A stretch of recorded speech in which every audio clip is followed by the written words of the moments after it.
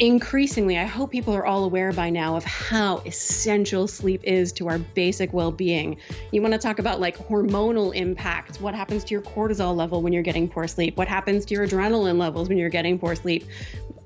Depression, anxiety, which women experience at twice the rates of men, are causally linked to sleep disruptions.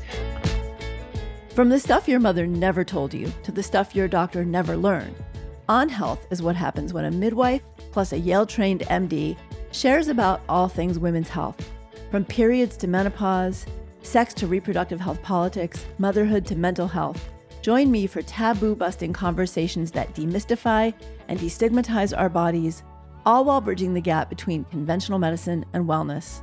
Along the way, we'll be exploring the science and wisdom of how our bodies work, what makes us well, what gets in the way, and how we can live our best lives on our terms.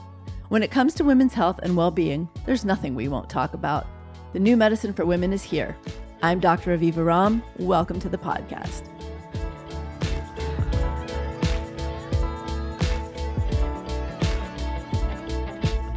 Hi, everybody.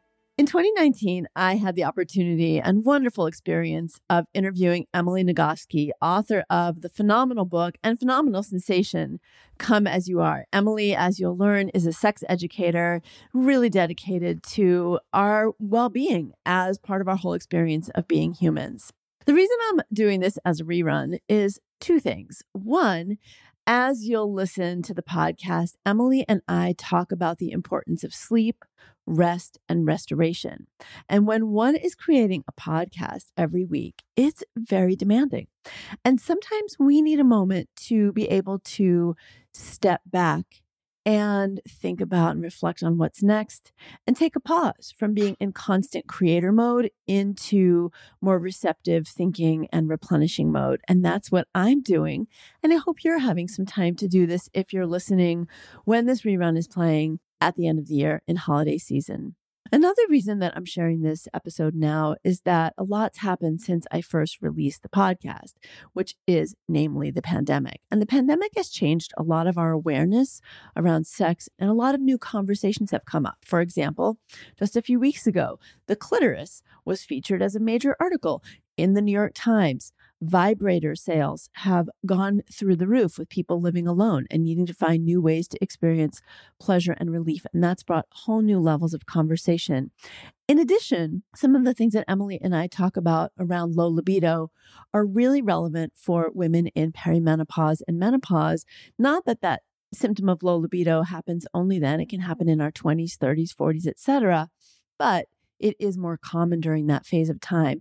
And menopause, as it should, is having a moment as half of all American women are in or entering that phase. So whole new conversations often are great to pepper with like new interviews, but sometimes it's really valuable to go back and listen to some of the wisdom that we already have in our back pocket. And with that, I share a rerun of this wonderful interview where Emily drops a lot of wisdom on us. So even if you heard this episode before, I guarantee you, listening now, you're going to hear things in a new way because you're in a new place in your life. So without further ado, please enjoy this incredible interview with phenomenal Emily Nagoski.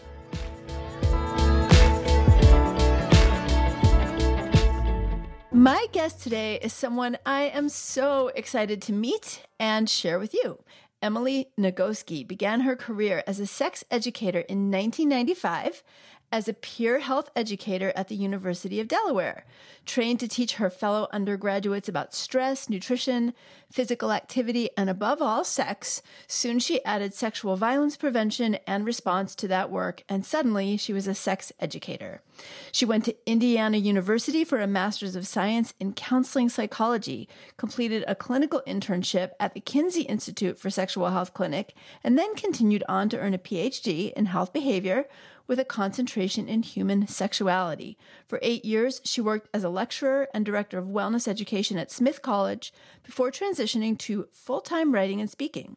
Her job now is to travel all over the world training therapists, medical professionals, college students, and the general public about the science of women's sexual well-being.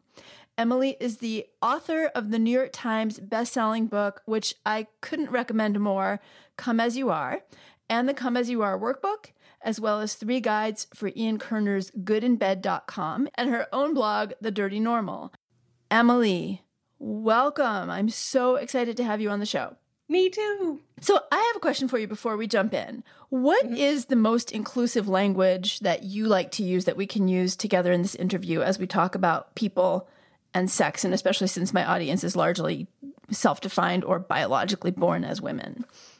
So the way I typically approach this question of bodies versus cultural identity is with a caveat that almost all of the research that exists on sexuality is on cisgender people. These are people who, on the day they're born, the adults around them look at their bodies and go, it's a boy or it's a girl. And then they raise that person as a boy or a girl. And that person grows comfortable in the psychological identity and the social role of man or woman. And we all know that there are people who identify as man or woman for whom at least one of those things is not true. And there are people who identify as something other than man and woman. Those people deserve to be represented in the research. They deserve access to high quality, evidence-based sex education, and the research is not there yet. So if we can include a caveat that when we talk about the research on how sexuality works, when we talk about evidence-based interventions around sexuality, we are just talking about cisgender people. And at the same time, I have no particular reason to believe that these things are different for trans or non-binary identified folks.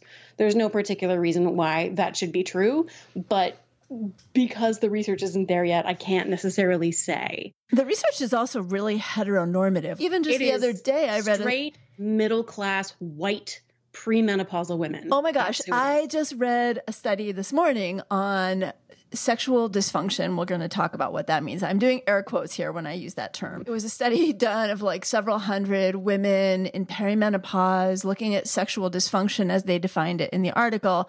And then the end of the article, they say, this study only included white women. I was like, what? Well, at least they said it, honestly. Yeah. But I was just like, I know. Even the studies where they include women of color, it's like 90% white women. And this is one of those dirty secrets of sex research that they don't talk about.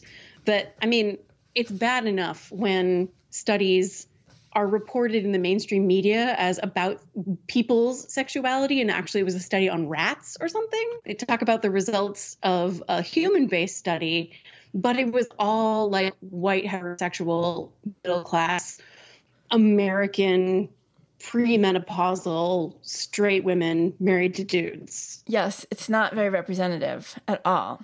It's really exciting, though. And like, times are changing. I feel like that we're even having this conversation is actually really exciting. Yeah, I think it is absolutely getting better. If we take the long view, like the last 100 years, we've made so much progress. But it's hard to remember that sort of like when you're here on the ground looking at how far we still have to go. I was just talking on a different podcast with a Black woman who is a comedian and performer, and I was talking about the research and the way sex researchers actually do these studies. For example, if you want to study what happens in the brain during orgasm, you have to have a research subject come into your laboratory and masturbate to orgasm in an fMRI machine. And her response was, there's not Black people who are going to be willing to do that. It's so interesting. Well, also, it kind of reminds me, too, of, I remember there was a study that came out, and the title was something like this: Simulated Home Birth Environment in an Observed Hospital Setting. And I thought, wow, totally missed the point there, right? Like, how much simulated in a home environment? Oh, my God. Right. So it's a little bit like, how much is orgasm in an fMRI fully like a woman's experience at home anyway? What happens in your brain when you're at home? Absolutely. Yeah. And how much is the orgasm of a person who is able to have an orgasm in an fMRI? Is that the same as the orgasm of a person who's like, I would never volunteer for that study? Right. Exactly. Yeah. It's really interesting to think about. And just to give a caveat too about why I was doing that project when I was in 6th grade was I had such a positive, wonderful early childhood exposure to this couple of gay men. And I was like kind of trying to understand what was happening in the world, which was not positive at all. And that was what inspired me to do that project. So I wasn't trying to do some weird study, just for my listeners who know. Like, that was the intent of the study. Okay, so you started your career in 1995. So you've been doing this a while. Was there a defining moment? Like, you're in college, you're doing this work, teaching. Like, what got you to actually teach your fellow undergraduates about the things you were teaching about? And then how did sex become the center of your focus? Yeah, the beginning of the story is very not inspiring. I was a big nerd in high school. So when I got to college, I knew I would be going to grad school for something, but I had no idea what. So I thought I need some volunteer work on my resume to begin making me look like a good candidate for grad school. Love it. Right. And a guy on my floor was like, hey, come be a peer health educator for me. He was pre-med, which is why he was a peer health educator. And I was like, I like health. Why not?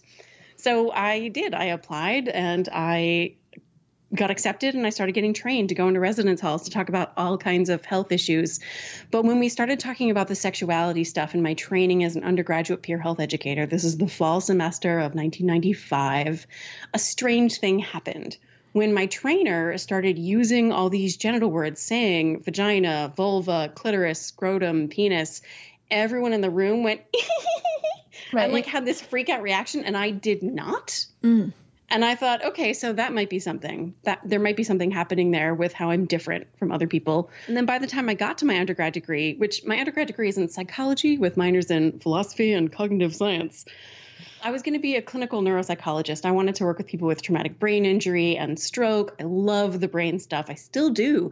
I use that science all the time. I'm grateful that I have that intellectual background, but when it came to the end of my undergraduate degree, I looked at what I had done over the previous years, and the work I was doing as a sex educator made me like who I am as a human being in a way that the academic, intellectual brain stuff just couldn't. And so that's the path I chose. Oh, I love that you say it that way. I love that it made you like who you are as a human being. I've never heard anyone describe their passion and career that way before. That's beautiful. So now it's 1995. You finish your graduate work by what, like 2000? My overall graduate work? Yeah. No, I finished my PhD in 2006. It took me 3 years to get each road. of them. I finished my undergrad in 3 years, and then I took a year off. I finished my master's degree in 3 years, and then I took a year off. And then I finished my PhD in 3 years, and then I took a year off.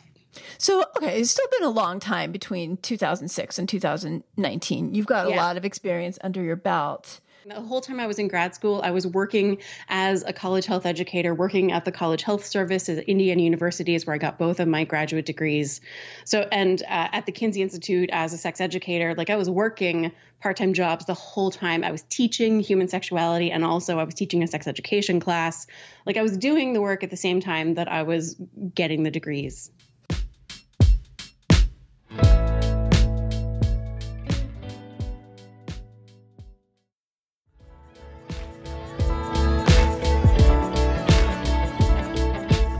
So we both agree, like if you look at 100 years ago, even we look at, let's say, the turn of the century, the 20th century, where women could be locked up for hysteria, which could mean having a baby and not being married, right? Or female circumcision was done in the United States. We've definitely made some progress here. But where are we now in the scheme of healthy sexuality as women? I mean, we're living in a pretty crazy time with our current administration, and it's less than stellar sexual standards of how women are talked to and treated. It's a really terrifying and interesting time, right? This contrast between some things getting better and some things actually seeming like we're kind of going backwards, or maybe there's just a light on something that's been kind of operational all the time. I think that's partly true too.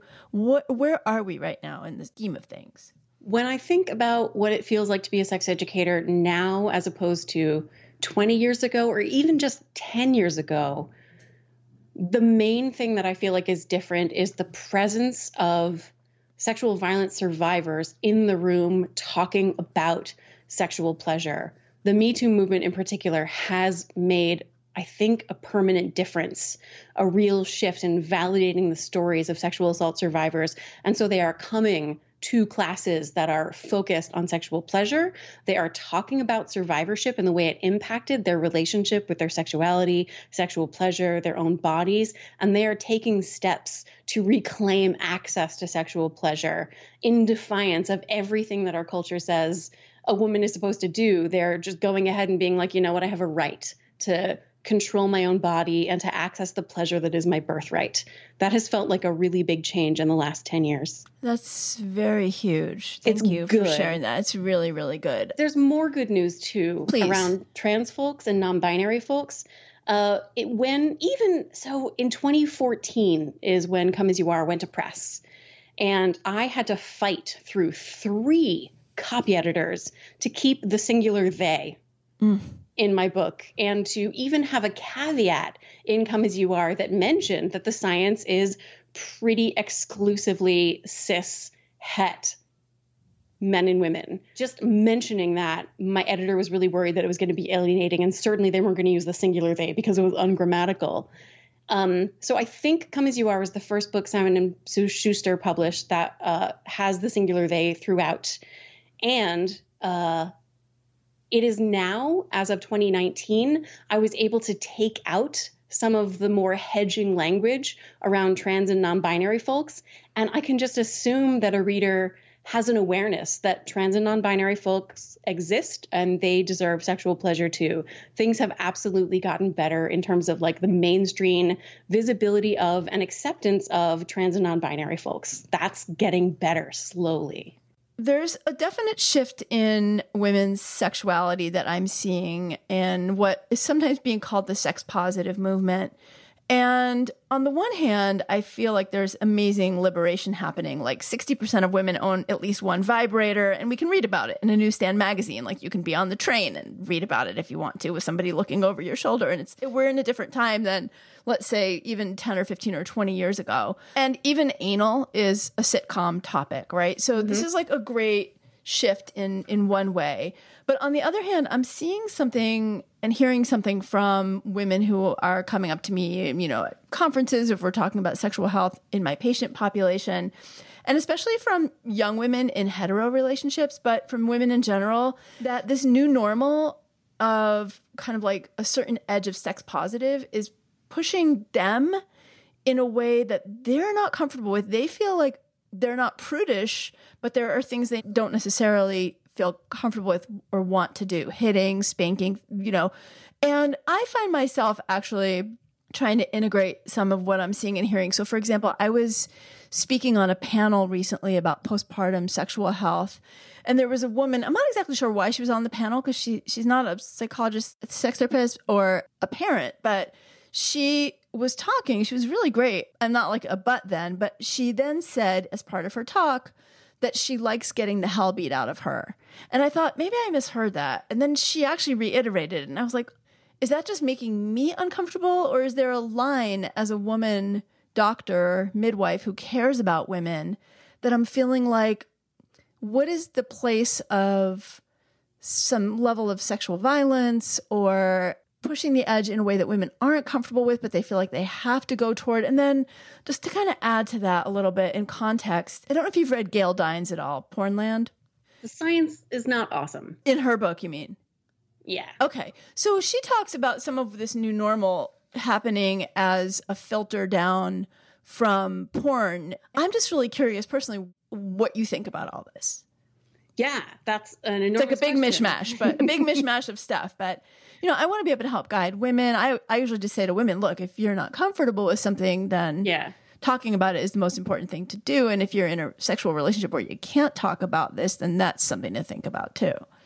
For me, the definition of sex positivity is simply that everyone gets to choose how and when their body is touched, and they get to choose how they feel about their body. Just basic bodily autonomy for me is what sex positivity really means. Everybody gets to be in control of their own body. And part of what comes with that is you may have an emotional reaction to the idea of what somebody else likes. It may appeal to you. It may make you sexually drawn to them. It may disgust you and make you want to create distance between yourself and them. It doesn't matter, because their sex life has nothing to do with you in the same way your sex life has nothing to do with them. So for me, sex positivity is just this neutrality. Part of my training as a sex educator is exposure to a bunch of porn, like every kind of porn you can imagine and many kinds of porn you don't want to imagine from all across history. And a lot of it is really violent. Almost all of it is misogynist because that's also true of the world that produced the porn. And it's my job to be able to hear a person's stories and not react in a judgmental, critical, emotionally disgusted way, to be really neutral and to hear, like, if you want to talk about poop play, you can talk about poop play. And I am not a person who's going to respond negatively to that. If you want to talk about how you like to have the shit beat out of you, okay, you can talk about that with me. And I'm not going to have a judgment one way or the other. That's my job. Because if I have a reaction that is sort of the mainstream cultural reaction of, I like to be smacked while I'm having sex, and I go, then are you going to trust me as a sex educator? Of course, right. Right, exactly. So that's one thing that for me, sex positivity is just everybody gets to do what works for them and their body. And then the other piece of it is that porn is really terrible sex education. I tend to say that trying to learn about sex from porn is like trying to learn how to drive by watching NASCAR. That's Those awesome. are professionals on a closed course with pit crews. You are not going to learn how to drive on a regular highway by watching professionals do a spectacular thing, or like learning how to wrestle by watching WWF. Like, that's entertainment. People don't necessarily have sex in those positions that they do in porn in real life. Those are positions that look really interesting on camera, or those are positions that give the camera access to the genitals. Those are not necessarily positions that give the people having that sex a great deal of pleasure. In fact, the focus of porn is not the pleasure of the people who are engaging in that sex with each other, but rather on what it looks like on camera. So it's really bad sex education. And in a context where in America, in a lot of states, we're still allowed to lie to children about the efficacy of contraception or about sexual orientation. We're still allowed to talk about abstinence until marriage. Our sex education is so terrible. Of course, young people are looking on the internet, they're finding porn, and that's filling in the vacuum that we have left for them. Add to that adult caregivers who don't feel awesome talking about sex with their kids. I had a person who read Come As You Are tweeted at me that she was watching her adult brother change his baby daughter's diaper, and she was all clean and ready for her new diaper. Dad goes and gets the new diaper. When he comes back, she is touching her own genitals, the little baby, and Dad goes, don't touch that. I was just talking about this on a podcast interview the other day. Someone asked me about sexual health, and I said, well, it really starts at that moment. Our own sexual comfort starts at that very moment. And I talked about little girls. I think with little boys, we tolerate it more actually than we do with little girls. 100%. Yeah. What would that dad have said or done if his little baby had a penis and when he came back, his baby was touching his own genitals? Totally different reaction. Or if his baby had found her feet instead. We love it when babies find their feet. And put them in their mouth. Right? Like, oh, that's so cool. You'll find your feet. What if we had that same emotional reaction when they find their genitals? Genitals are wonderful. What a gift they are, and how much fun it is when our babies find their genitals. Yay! So for my undergraduate, I had to do an undergraduate final paper. It was like my summer, sort of what brought all my women's health studies together. And for me, my husband was a high school principal at the time. And I took the sex ed class, the high school students in this particular class, and did a series of kind of like a focus group with them on what their ideal of sex education is. And what they shared with me was the big takeaway. We just want to know what the right terms are and then be able to use those to ask you any questions we want to. And that was really what their ideal of sex education was. Like, tell us everything that we don't know. And it was really amazing. I mean, everything from, being in high school, not knowing how to put on a condom, to talking about a diaphragm, but not knowing what their cervix is, to positions. There's a lot of misinformation that is perpetuated way into people's adult sexuality about how long a man really takes to orgasm, right? Which is like a lot shorter than we are led to think in many ways, or women being able to achieve orgasm in 2 seconds in a TV show with just penetration. There's so much misinformation. What do you think, starting with babies touching themselves while we're changing their diapers, what is really great sex education? What does that look like? For me, when adults are trying to communicate effectively with young people about sexuality, the most important thing is that they be aware of and try to process their own emotional baggage, all the crap we absorbed from our culture about sexuality, that we begin communicating to our children without even knowing that we ever possessed that baggage. My go-to example in my own life is the day I was at the library. I was about 11 years old, and I must have seen the word vagina in a book, because on the drive home with my mom, I said, "Hey, Mom, what's a vagina?" And I do not remember what she said, but I remember the enormous flash of emotion that just shot through her body, the embarrassment and the shame and sort of horror and disgust. And I was like, I still don't know what this vagina thing is, but I do know how to feel about this vagina thing. So when I got home and looked it up in the medical encyclopedia in our house, I then knew what it was. And I knew from my mother how I was supposed to feel about it. And I'm sure people hearing my story about like a child touching her own genitals have a flash of emotion. And a contradictory story, a therapist who came to one of my trainings pulled me aside after a thing and was like, "I have to tell you this story about my child. When she was 2 years old, she was on the bouncy ball, the hippity hop ball. And she said, 'Mommy, this feels really good.'" And Mom says, "Yeah, honey, that's your clitoris." And the child, 2 years old, says, "My clitoris is my favorite." Oh, I love that. That's amazing. Yes. Yeah. And there are some people who are hearing that story and they're like, "Yes." And there are other people hearing that story who are like, "Ugh." And they might not even be able to explain what it is about the idea of a little girl learning to love her own clitoris that makes them feel worried or disgusted or ashamed or angry. And that has a name that's called moral dumbfounding, when you don't know what's wrong about it, but something inside you just tells you that it's not right. And that's the old stuff. That is exactly the stuff to notice happening in your body and process it and try on the idea of viewing your child's relationship with their genitals in the same way you view their relationship with their feet and their elbows and their face. Like, you want them to cherish their own body, right? What if their relationship with their genitals is basically the same as their relationship with all their other parts? Yeah, there are cultural rules they have to follow, and there might be hygiene rules. I have a sex educator friend who tells her daughters we don't touch our vulvas at the dinner table. That's fair, right? And if you're going to touch those parts, you do those at home in your own room. That's fair. And you don't have to introduce the idea of shame and disgust and hiding.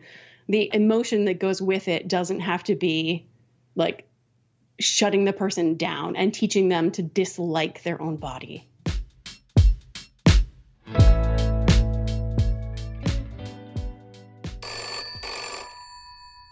Hello, this is Dr. Aviva. Wait, why is my phone ringing on the podcast?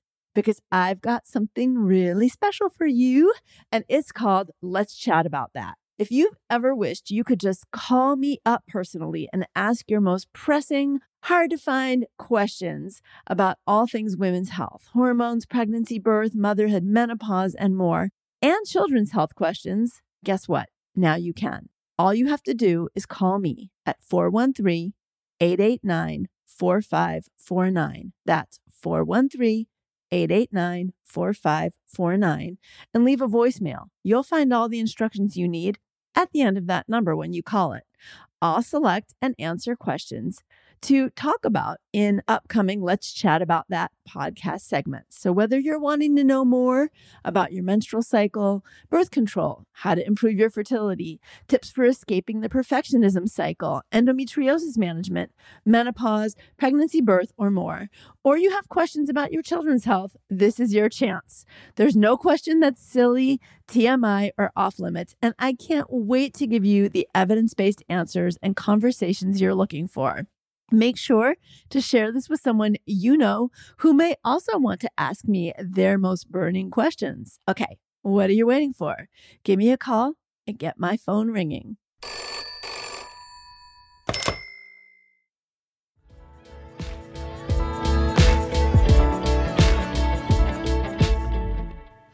think too, and not to say that awareness is protection against micro and macro aggressions and assault against women, but I think for me, at least, my sense of it is that when we feel more confident in our bodies, we're more aligned with our bodies, we actually trust our inner radar for safety a little bit more too.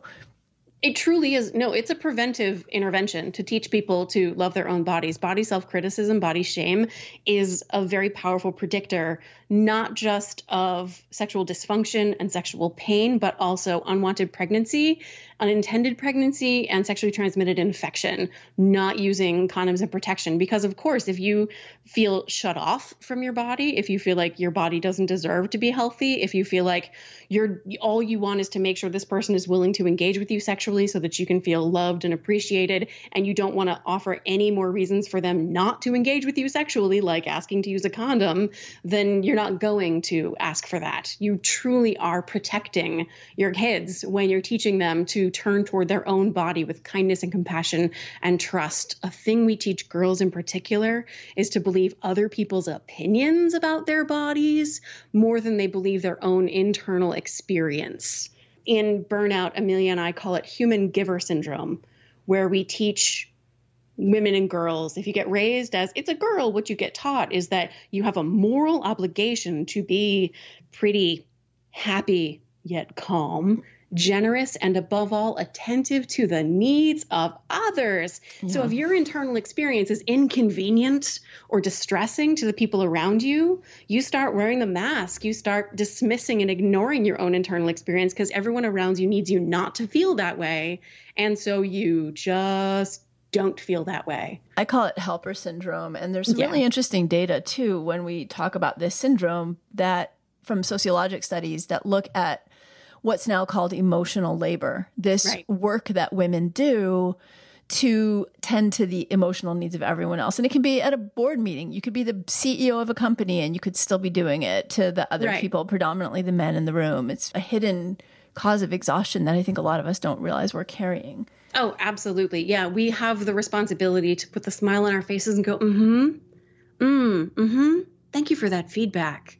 I understand where you're coming from. And let me apologize for myself too. Yeah. And it's actually not that sort of like helping other people regulate their emotions that's the problem. It's the imbalance. That's the problem, that women are carrying the entire burden of helping the men in the room cope with their uncomfortable feelings, making sure they don't make anyone feel threatened, which is so easy to do when you're a woman, is like anything you do that's remotely competent is going to make somebody feel threatened. So you have to do this apologizing. And what matters is that the other people feel entitled to your apology and your smile and your calmness and your self-regulation. When Fiona Hill was testifying to Congress about this, she talked straight up like, unfortunately, when women are angry, they're often dismissed as just being over emotional when actually they have a serious concern and so they don't get heard. Yes, it's been really interesting to watch some of the debates and some of the critique that's come up of just even, snapshots of people's faces, like who's emotional here with these women with thoughtful expressions on their faces and men in just these outright meltdown mode. Yeah. Or yelling or. And should I talk about Brett Kavanaugh? You can talk about whatever you want. That's why you're on the show. He came there and was just like angry and mad and sad and hurt and had all these feelings about my white masculinity has been attacked by this woman who came in and very like calmly and rationally and politely was like, let me explain to you what happened. Let me explain to you what happened in my brain in that moment, which was why I had those experiences. Even like just like astonishingly and just performing as a human giver, as a helper, so perfectly, so flawlessly that people could not possibly attack her affect, which it could have been so easy to do. And that is our task. Until we, dismantle the entire patriarchy, we will still be in the role. And I don't want us to live in a world where everybody feels like they just get to like spit out their emotions as weapons against other people. I want us to live in a world where everybody feels responsible for tending to the well-being of everyone else. Because if you've had a long, hard day and you get home, if you come home to a house full of other givers, of fellow givers, they're going to notice that you're exhausted. And they're not going to say, well, but what's for dinner? They're going to say, you go take a nap and then have a shower. We'll make the stew. After your shower and nap, you come down, we will have dinner and a glass of wine, and we will talk about our feelings. And it's going to be awesome. When we are all cared for, when all the people around us turn with kindness and compassion toward our difficult feelings in the same way that we feel obliged to care for other people, that's where peace comes from, not from everybody feeling entitled to be as cruel and vicious as masculinity says men are supposed to be. I also think that, and this is perhaps consistent with your book that you wrote with your sister, Burnout, and the science on stress physiology, much like this idea of really being able to shake and release or bring to completion the stress cycle. Yes. And I highly recommend listeners read both of Emily and her sister's books. But I do, and maybe this is my upbringing as a New Yorker, but I think that there's a certain release to being able to fully express rage, to be able to fully express sadness, to fully express grief. And if that means yelling and screaming for 2 minutes, it doesn't mean you have to do it at someone or in a way that makes them wrong or bad or small or hurts them. But I do believe that we need to discharge these emotions. I also just read a study on women in very difficult marriages. You know, there's been a lot of research over the years looking at the increased health risk of women who are in difficult marriages. And this particular study was fascinating because it says that it's not just being in a difficult situation, it's actually being in a difficult situation and not expressing yourself, not raising your voice, not using your voice. It's being trapped. That's the problem, being stuck. Yeah, or unsafe. Spot. Exactly. Yeah. Unable to change. And that kind of comes back to autonomy that you talked about earlier, right? I mean, one of the biggest health measures is the ability to have autonomy. Yeah. Our definition of wellness is actually that wellness is not a state of mind. It is not a state of being. It's a state of action. It is the freedom for your body to move through the cycles and oscillations that are inherent in living in a mammalian body. That's the cycle of stress into stress, back to relaxation, back into stress, back into relaxation. It's not living in a state of like eternal Gwyneth Paltrow bliss. It's when you get stressed out, which you're going to get, knowing how and having the opportunity to let your body go all the way through that so that it can transition hormonally, literally, physiologically, transition out of the stress response and into the relaxation response. But also from attentive effort into rest, back to attentive effort, back to rest. We're not supposed to live in a state of like perfect like peace and rest. We're not supposed to sleep all the time, but we are supposed to sleep. Now, I talk about it like a piece of elastic. You know, for elastic to maintain resiliency, it has to be able to stretch and then rebound to its resting state. Stretch and rebound. And then you get a lot of life out of it. And that dynamic process that's normal. That's what normal looks like. And it's the same with connection. Connection is complicated to talk about, but basically the way Amelia and I have been able to wrap our brains around the research is to recognize that humans, yes, we are a massively social species. Jonathan Haidt calls us 90% chimp, 10% bee. We're basically a hive species, but we are built to oscillate into deep connection and back into autonomy and independence, or even isolation, back to connection and back to autonomy. It's interesting. It really explains why being a new mom can be so exhausting, especially when people are doing attachment parenting, right? You don't get that autonomy part of it unless you really cultivate it. All right. I want to switch gears again a little bit. It was kind of a thread that we were talking about women being emotional. And of course, as you know, listeners might not know, the term hysterical was actually used to define women's emotions as a disease and was rooted in our uterus. And this idea that when we express emotions, one of the ways that's described is as being hormonal, right? So we've got a lot of cultural baggage where we blame our hormones for things. And one of the areas I'd love to talk with you about briefly, at least, is what I said I was saying in air quotes earlier, female sexual dysfunction, because for one, women who are going through whatever their own sexual challenges at the time may be diagnosed with something called female sexual dysfunction, but the history of this condition, if you will, is one of the classic examples of what we call the manufacturer of illness, right? So there was a pharmaceutical, next there was a condition, and next that pharmaceutical could be applied to that condition, and wham, it was in the Diagnostic and Statistics Manual as something we can label women with. And there's so much to unpack around women's sexual health, and of course, this is what you do so tremendously in your book. Talk to me about female sexual dysfunction. A lot of women think that when they're having sexual challenges in their life, whether that be response issues, challenge experiencing orgasm, desire, libido, whatever we want to call that it's their hormones. But statistically, that's actually a pretty small amount of the time. Very rare.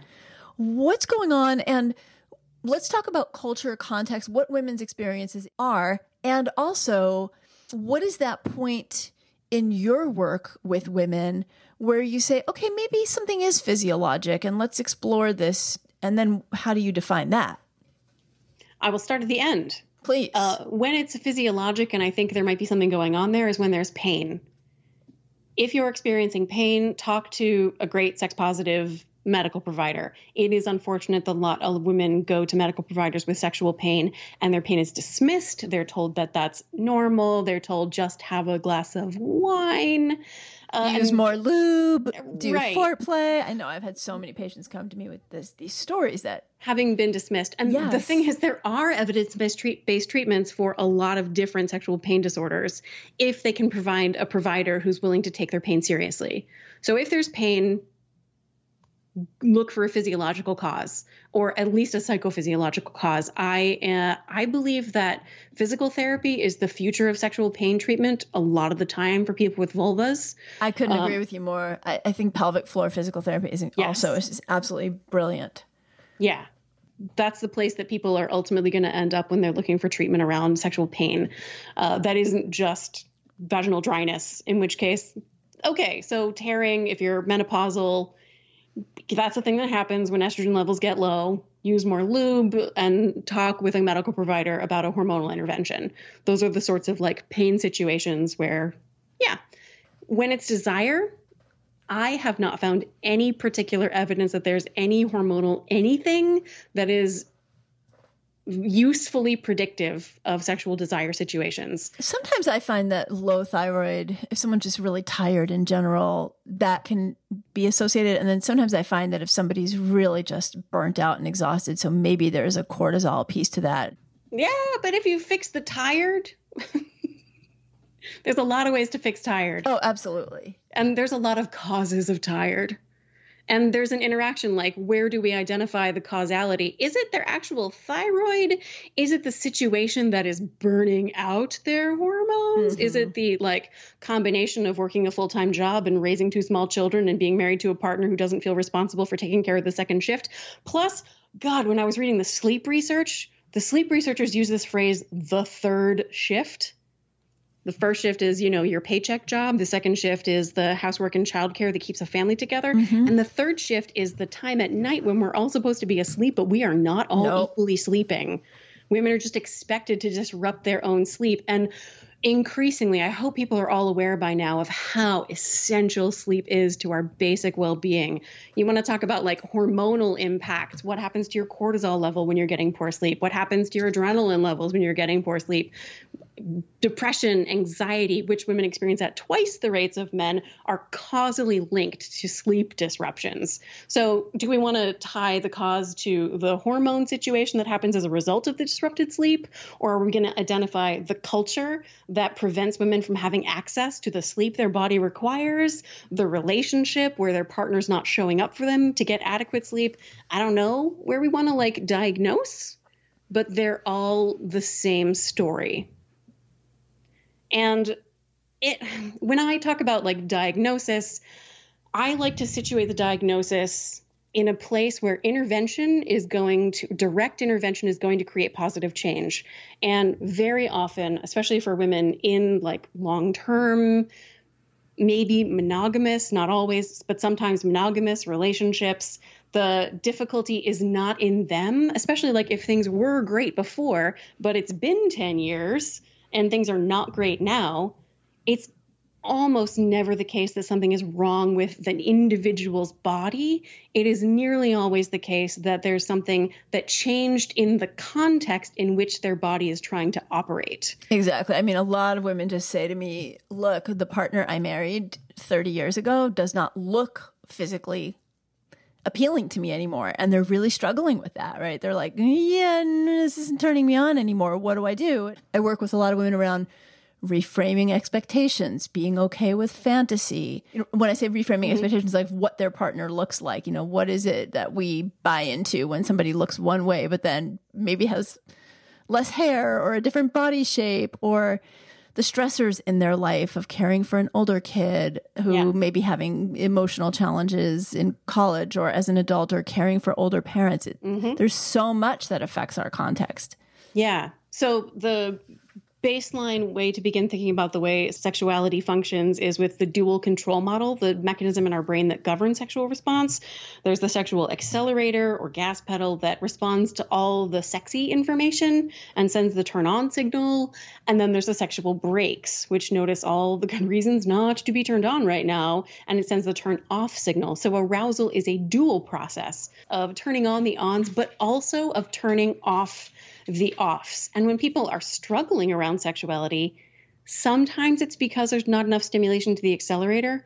And the thing is, all the things you were talking about can hit the brakes. Stress is maybe the most common factor that hits the brake because it's so common. And so many of us think we're supposed to just be able to shut it off spontaneously and without effort instead of allowing our bodies to go through a process. We think just because we've dealt with all of our stressors, all the causes of our stress, that means we've dealt with the stress in our bodies, and that's just not true. Unfortunately, evolutionarily, the things that deal with our stress they have almost nothing to do with the things that help us deal with our stressors in our lives. So we have to do intentional things to let our bodies complete the stress response cycle so that can stop hitting the brakes, so that our accelerator's freed up to do what it wants to do. And then there's the body image piece. There's the culturally constructed aspirational beauty ideal that shapes our perception of our own bodies and our partner's bodies. And the whole point of a long-term relationship, which many people aspire to, is, till death do us part, which means that if you meet your partner in your 20s or 30s, those of us who are lucky enough to get old are going to watch our partner's bodies change, and they're going to watch our bodies change. There's a wonderful book coming out in 2020 called Magnificent Sex by Peggy Klein-Plotz and Dana Maynard, in which they interview dozens of people who self-identify as having extraordinary sex lives. And the average age at which they had their first extraordinary sexual experience, do you want to guess? I'm going to guess 58, 62, somewhere around 55, there. Yeah. Mm-hmm. I mean, I'm cheating because I've read a lot of the literature. I'm sure you've read a lot of the optimal sexual experiences research. It's an incredible body of research. I'm so excited about this book. But one of the most important ideas I got when I read it was recognizing that things we classify as disability or health issues, which so often can interfere with sexual functioning, won't necessarily. It's just about how you frame those body changes and the issues you may have with your health or with pain. So much so that people who have COPD, for example, and use oxygen masks don't even perceive that as being something that interferes with their sexual well-being. It's just part of who they are. And they don't let it be a thing that hits the brakes. That's just the body they have. And they access the pleasure that this body has access to. Shirley Chisholm had a quote which said something to the effect of, we not only have to free ourselves from the stereotypes that our culture puts on us, but from the ones that we've come to believe. And it's really fascinating to me how many women, I think, in a way, kibosh their own sexual experience with this internalized idea, which we have so many cultural visuals that reinforce of once you get to a certain age, you're not sexual. And every bit of this research that's coming out shows that 50 and above, you start having the best sex of your life. Yeah. And interestingly, I work with a lot of women in their 20s who really have just a tough time. They're either not having sex as much as they would have expected or hoped for. It seems like there's a lot of digital devices getting in the way of connection and sex time.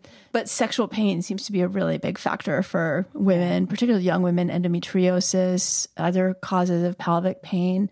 And I know you talk a lot about that in your book. I get a lot of books sent to me. I actually bought your book initially. Oh. And then, and the PDF that you guys sent me was really helpful for, just quickly reviewing to talk. But I get a lot of books sent and they end up on a kind of bottom shelf or get given away. And I think yours is just one of the revelations of books that have come out, along with, I think for me, I first started becoming aware of my cycle, got that wonderful hand mirror, all of that when I was 15, which is when I got a copy of 2 books. One was Our Bodies, Ourselves, of course, and another was a book, I don't think it's in print anymore, called A New View of a Woman's Body.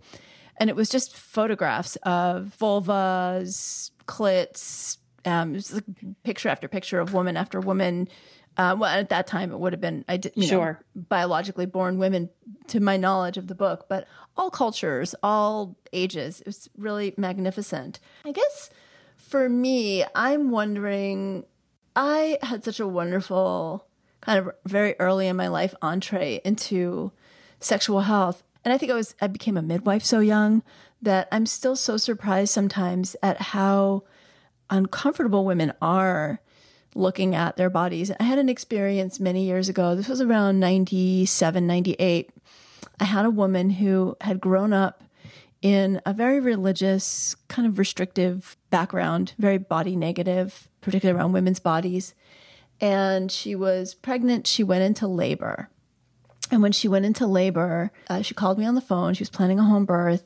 And she was out of her mind with discomfort and anxiety and fear. So I went over and I checked on her. And I did a pelvic exam at that time just to feel how her cervix was dilated. Because the way she was acting, I thought, maybe she's actually just a lot farther along than I think she is. And maybe that's what's really going on here. And she was not dilated yet. And through our conversation together, through having known her through the pregnancy, something just struck me as this sort of intuition. One of the big things that was a big clue for me was toward the end of the pregnancy, she was really clear. She didn't want to see the baby coming out. She didn't want her husband to see her. And she told me her husband they'd been married for like 9 years at this point, and he had never seen her fully naked. So I was like, all right, there's a certain amount of ability to be comfortable with our sexuality and open up that does really facilitate a home birth for most women. And so at this point I was like, I'm going to give you this hand mirror. I'm going to go in the other room. And it was like the equivalent of giving someone who's exhausted, stressed, and been in labor for days an epidural and their body just opens up. It was like that. It was like the transformation of just looking at her vulva and getting comfortable was such a switch. She came out of the room. She's like, I had no idea. She's like, it's really cool down there. It's really kind of beautiful. And I was like, yes. And she went on to go into labor full on later that day. And she had a beautiful home birth that night. And what was really amazing was she gave birth with her husband sitting on the edge of the bed, her sitting in his lap with her legs spread open in front of a full-length mirror. So I kept moving to the side so that she and he could see what was going on. It was transformative. I know that in your book, you talk about the mirror exercise. Tell me what you think is the role for this in women's sexual health and sexual awareness. I can say for me, when I was 18 years old, I did not have the early start that you had, but I did have the fortune that at 18, I was being trained as a peer sex educator, and I was given the homework assignment to go home and look at my own genitals, which I had never done. And remember that when I had asked what a vagina was, my mother had responded with horror and disgust. So when I picked up that mirror, I felt like I was going to confront an enemy. I had never received an explicit educational anything that told me to feel disgusted or horrified by my genitals, but that was absolutely the message that I absorbed. And so I went and I looked and I instantly burst into tears. Because when I looked, I had the same experience that like, oh, it's just part of my body. It's really interesting. It's just normal and part of me and mine. And ever since then, I go back to that moment as the touchstone that no matter how much affective neuroscience I love to talk about, no matter how much I love endocrinology, ultimately, the most important source of wisdom anyone has about their sexuality is their own body. If they can turn toward it with kindness and compassion and welcome it exactly as it is right now, instead of trying to make it into something that they think it is supposed to be. Your story actually reminds me of the ways that people who experience phantom limb syndrome, if they've had a limb removed, but they're still experiencing pain in that limb, if you put the intact opposite limb, so if your arm has been removed at the elbow, but you put your opposite arm in front of a mirror so your brain can see in the reflection what it would look like if you did have that hand, it just like instantly the pain goes away. If we can just let our brain see what's happening down there, look, there's no tissue damage. You're okay. There's this really powerful, complex relationship between our emotions and our experience of pain. Our brains sense that there is danger.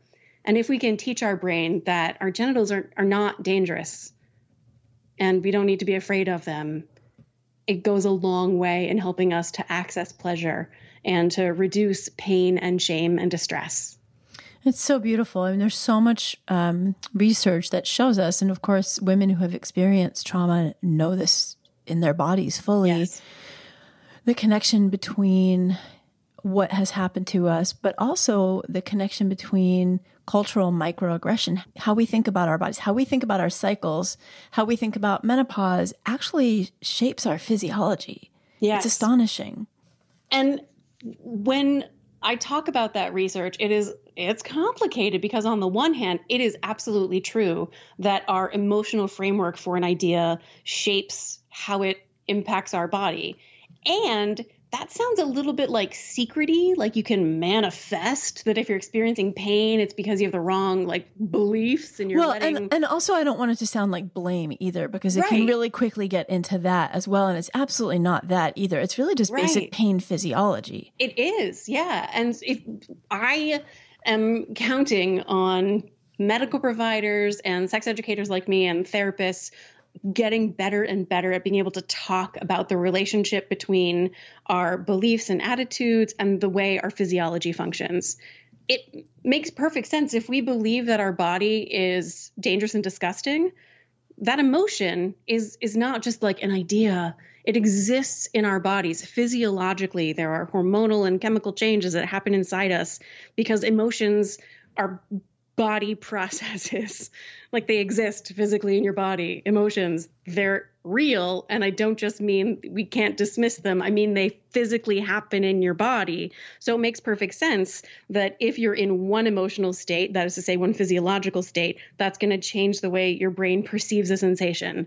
We know that to be true. Like with tickling, we can all accept that if you're in like a sexy, turned on, playful state with somebody you really love and trust and they tickle you, that can feel great. But if that exact same person tries to tickle you when you're in the middle of an argument and you're really pissed off, that same sensation from that same person is just going to make you want to punch him in the face. Yeah. There's nothing wrong there, but the context changed, your chemical state changed. So of course your perception of that sensation changed. You talk about hymen truths in your book. Yeah. And, it's funny. I really, until I read your book, hadn't thought about that. I had never had a woman or a mom or a young woman who I was doing a first pelvic on. Nobody's ever actually asked me, is her hymen intact? Is my hymen intact? So I learned something very new when I read that in your book. And I actually had not thought about the hymen at all until I was teaching my class at Smith College. And my first class is always the anatomy class. I show a bunch of pictures. And a student raised her hand and asked about the hymen, in particular, how to break a hymen if you're having sex with a partner who doesn't have a penis. How do you break a hymen? And I was like, why does this matter so much to people? Why is this a question people are being really persistent in asking? And it sort of confronted me with the idea that people really care a lot about the hymen. They have a lot of questions. And so it sent me down this rabbit hole.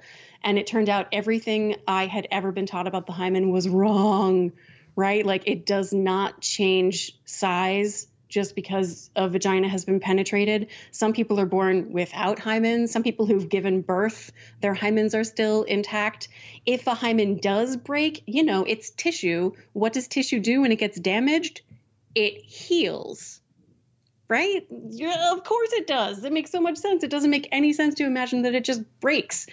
Except that that's what we get taught. And it's this beautiful example of the difference between the biological reality of our bodies and sort of the cultural script that we're handed about our bodies. Here is this fold of tissue that has no particular biological function, and it's given so much cultural importance that a person's life can literally depend on the size and shape of this fold of tissue at the mouth of the vagina. Absolutely. In many cultures, people can be literally killed. Yes, literally. Yeah. And this is sort of this cult of virginity and this double standard, because nobody thinks about that with right. And virginity boys. Checks, even though, as we now know, the size and shape of a person's hymen does not give us any information about whether that vagina has been penetrated. Which is just horrifying to think about, the number of girls that have actually been murdered.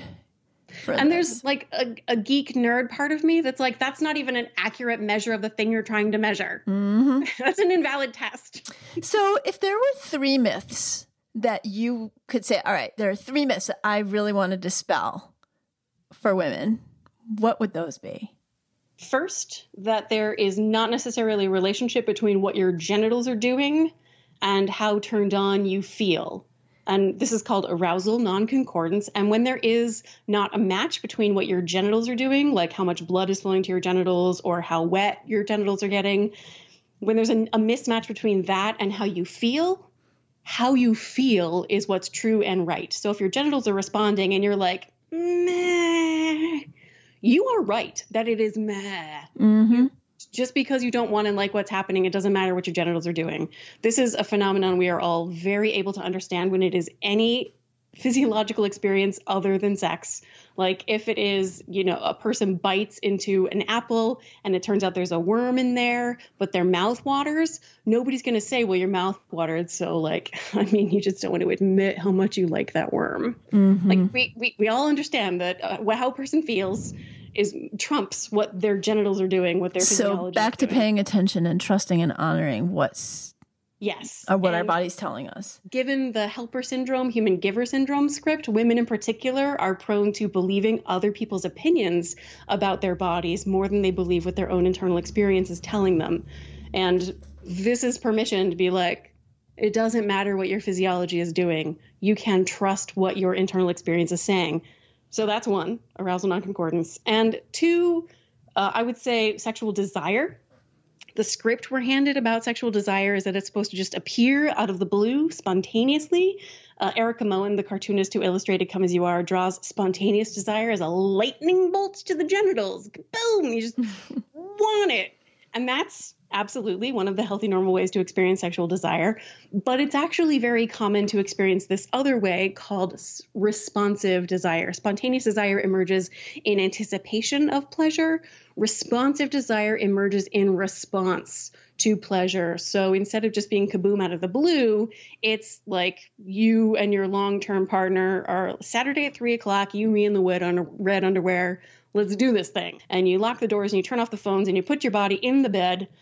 Oh, all right, let's go. And, your skin touches your partner's skin and your body wakes up and goes, oh, right, I really like this. I really like this person.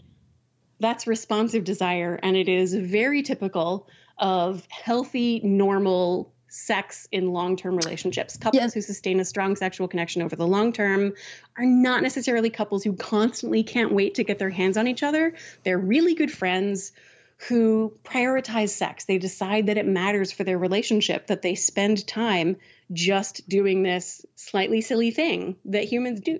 And I think this is so important. You're emphasizing long-term relationships. And also I would add to that, women who have young children, because a lot of times you feel touched out. And so your desire to initiate just isn't there. And so you can think you have low libido, but actually you're really just more in that responsive place. And so I actually will you're just often super tired. Yeah. And similarly, when you're in that sort of perimenopausal, but especially postmenopausal place, maybe you do have a little vaginal dryness. Maybe hot flashes woke you up 6 times the night before. Maybe you have a lot on your mind. Maybe there is that sort of body image stuff going on. I really talk with couples at that point. And I see this more in heterosexual couples. I see this less in women having sex with women, but in heterosexual couples, I really need to explain to the male partner, hey, this is on you to maybe do some extra like giving, nurturing, gift getting, making things sexy and special and reaching out, because a lot of women will respond readily and pleasurably. Absolutely. This is the beautiful thing about responsive desire. If you can embrace it as like, this is a normal way that sexual desire functions in our relationship, you ask yourself the question that Peggy Klein-Plotz, the sex researcher and therapist, asks her clients, which is, what kind of sex is worth wanting? Nice. And then once you know the answer to that question, you can wonder, how do we create that in our relationship? It's so beautiful. I think it's so liberating. We get such false ideas of sex, orgasm, pleasure, stimulation from pretty much every media source there is, every TV show, every movie. So to Literally really look at this, as conversation, cultivation, and a choice is really beautiful. Okay, third myth. It's okay if you only have 2. Those are pretty big ones. is really difficult. That you have a moral obligation to conform to culturally constructed aspirational ideals for how you should look, how you should feel, and how you should behave. If you violate your role as a human giver, yes, our culture is going to try to punish you for violating your moral obligation to be pretty, happy, calm, generous, and attentive to the needs of others. But if you can create what Amelia and I call the bubble of love, where you're surrounded in your family by people who welcome you precisely as you are, with your body precisely as it is, with your emotional state precisely as it is, and can create space for that freedom to move through the process of living in a mammalian body, that is all you need. You don't have to perform for all those strangers who will judge you. You need to create for yourself a pocket of beautiful, protected love where you are welcomed and accepted precisely as you are right now. Emily, you wrote Come As You Are because you're done living in a world where women are trained from birth to treat their bodies as the enemy. And you have created in your book this truly incredible bubble of love. I think that it's one of the most woman, body, human, sex friendly and instructive books out there. And I did not have Emily on this show to promote her book. I don't do that. And I'm not paid to do this. I really love this book, and that's how I pick guests. So I really encourage everyone to read it and just own your body, own your pleasure. Emily, you, in your bio and on your website, say you offer training for individuals and professionals. For folks who want to study with you beyond your book, let's say they're professionals, what can we do? Most of the time when I do trainings, especially at the professional level, there's a practice that invites me to come and work with a dozen or all of the medical providers in the practice or the therapists in the practice. And that's my favorite thing, is to create like a day or 2, like get together with your colleagues, cordon off some time when you're just going to spend time thinking about sex. It is a glorious moment of permission to learn about sexuality for a couple of days by setting aside all the other things you're going to do. So talk to colleagues and invite me. I love it. And everyone get Emily's book. Both of the books are wonderful. So it's Come As You Are workbook. So if you're really interested in 110,000 words of affective neuroscience, there's also just like a book full of worksheets, the Come As You Are workbook. Emily, thank you for chatting with me. I could truly pick your brain for hours. And that's my favorite thing to talk about. So thank you so much for joining me and for the wonderful work that you're doing. Tell everyone how they can find you. I'm at emilynagoski.com, and for social media, mostly I use Instagram, where I'm just eNagoski. Thank you so much. Thank you. Gonna lift it up. Ever's got me down. Gonna lift it up. I hope you enjoyed this episode, that it helped you to feel seen and heard, and perhaps that it even brought you some aha moments. Please share the love by sharing this with a friend or someone in your life who could benefit from the kinds of things we talk about in this space. Also, make sure to follow me on Instagram at dr.avivaram and go to avivaram.com to join the conversation about the show on my blog. While you're there, you can sign up for my free newsletter with tips on taking back your health. Be sure to leave a rating and a review for the podcast and follow the podcast to be notified of new episodes every week. Can't wait to see you next time.